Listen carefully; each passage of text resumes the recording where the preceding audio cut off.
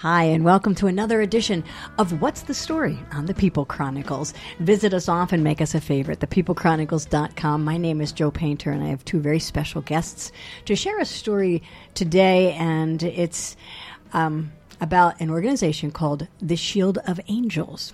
And with us is Linda Kennedy Hassel, and you are the founder. Yes. And Debbie Andrews, and you're a co-founder. Yes. What is Shield of Angels, other than the obvious, and who doesn't want to be surrounded by angels? I know I do. What is it? Okay. Shield of Angels is an organization for mothers of murdered children and other tragic losses. And it was founded really approximately 1 year ago. And the reason it was founded was we had really discovered that women grieve differently than men, and there are a lot of women in Berks County who have experienced tragic losses, either through their children being murdered or through suicide, through maybe a cancer. And I myself have experienced the death of a child. I had a child who had died approximately 20 plus years ago. And I'm a licensed clinical therapist, and much of my practice is devoted to grief and bereavement counseling. Were you a therapist prior to your daughter's death?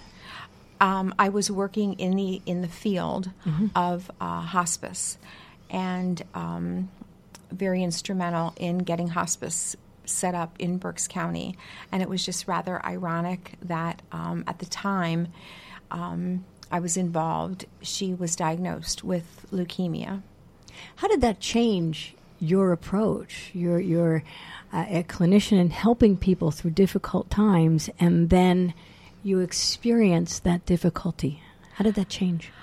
I believe it brings a new sensitivity to you because you have walked in the shoes, or you're walking in the shoes of the individual that you're serving, and you really develop a new sense of empathy for your patients and your clients. So your initial connection is through hospice, which is where you were active, and then your daughter got sick and died, so you experienced that. But we started Shield of Angels, murdered children and tragic deaths. I have to say, first of all, isn't every loss, when I read that, does it matter the circumstance? Isn't every loss of a child tragic? How do you... Absolutely. And that's why we had continued with other tragic losses, because you're absolutely right. I mean, I can think of no greater pain than any individual would have to deal with than that of the loss of a child. I can't imagine. I have a girlfriend who lost a child, and I remember calling her up and saying, something to the effect of, I can't imagine, or something. I don't remember what came out of my mouth, as it does in those awkward situations. And she didn't miss a beat. She said, "You don't want to know. You don't want to know." So Debbie Andrews, you are a co-founder as well. How did you meet Linda, and what is your experience?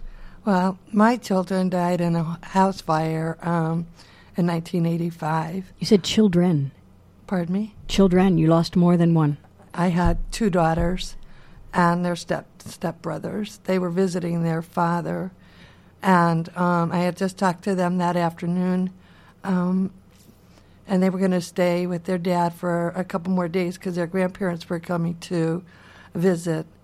And so we talked about them staying and getting their stuff ready to come home, and they were supposed to be home for Easter with me. But that evening I got a phone call saying that they had died in the fire. All four children had died in the fire. So it has been, for me, a very, very long, hard struggle. I always knew that I would never do anything to myself. I always knew that I was different now. Every being that I was, and every step I took was totally not me. I couldn't. My normal I had absolutely left. I didn't know how to be normal anymore. And I kept searching, and I just kept searching. And one I had lost my job only because for years it's a hard journey, and people tell you that you need to do something, and you know in your heart you can. And they actually told me that I had to work on Good Friday, which is a day that I buried my children.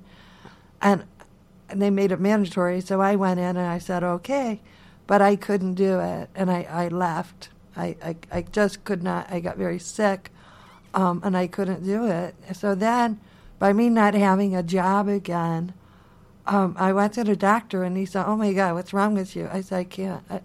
I don't know where to go. Here, and he gave me Linda's phone number, and it took me a little while, and I called her. And from that moment on, I knew I made the right decision. By calling Linda? By talking to Linda. All through those years, people would say, you got to talk about it, you got to talk about it. Who do you talk to? How many years was this? This is 30 years now. That's a long time to It is a not long talk time. about it. It is a long time. It's taken me a long, long time. How many years until you spoke with Linda? From the time that We're together, what? 3 years, yeah. So 27 years, you had nobody to talk with. The first lady that was actually ended up to be a personal friend came to my apartment and said, if you come to my office, she was a counselor, whatever day I tell you to come, I don't care, just come. So for 2 years, I went to her office sometimes every day, sometimes twice a week, sometimes 3 times a week, and cried. I didn't say a word. All I did was cry. I lost my voice. I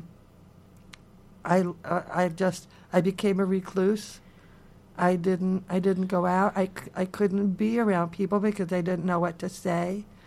And then people would say, get over it, and I'd want to pull their hair out.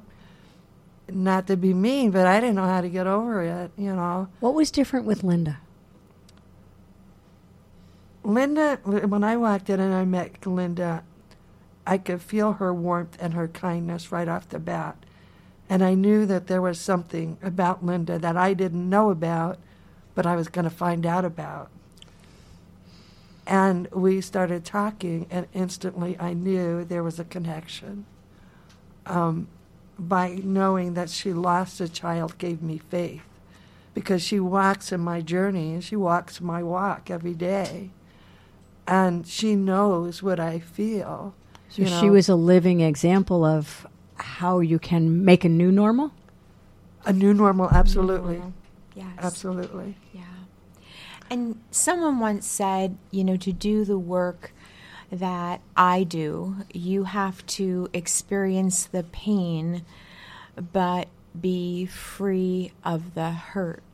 How long does that take? I mean, is there a time? Like, for example, people are telling you, get over it, which seems awfully cold.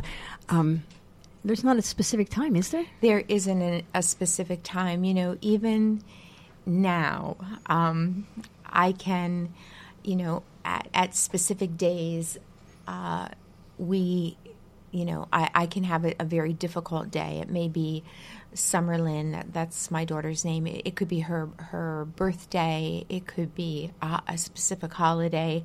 And I can go right back to that moment. It's trauma that will stay with you for the rest of your life, but it's not with me every day. And I can take my experiences and share them with my clients and give them hope that they will smile again and they will feel joy in their heart again, and that their life isn't over and that they will experience a new normal. Linda Kennedy Hassel and Debbie Andrews are our guests here on What's the Story. And we're talking about Shield of Angels, and I think that may be the threshold to a new normal if you or somebody you know has suffered a tragic loss as well. We'll find out more about Shield of Angels in part 2 coming up.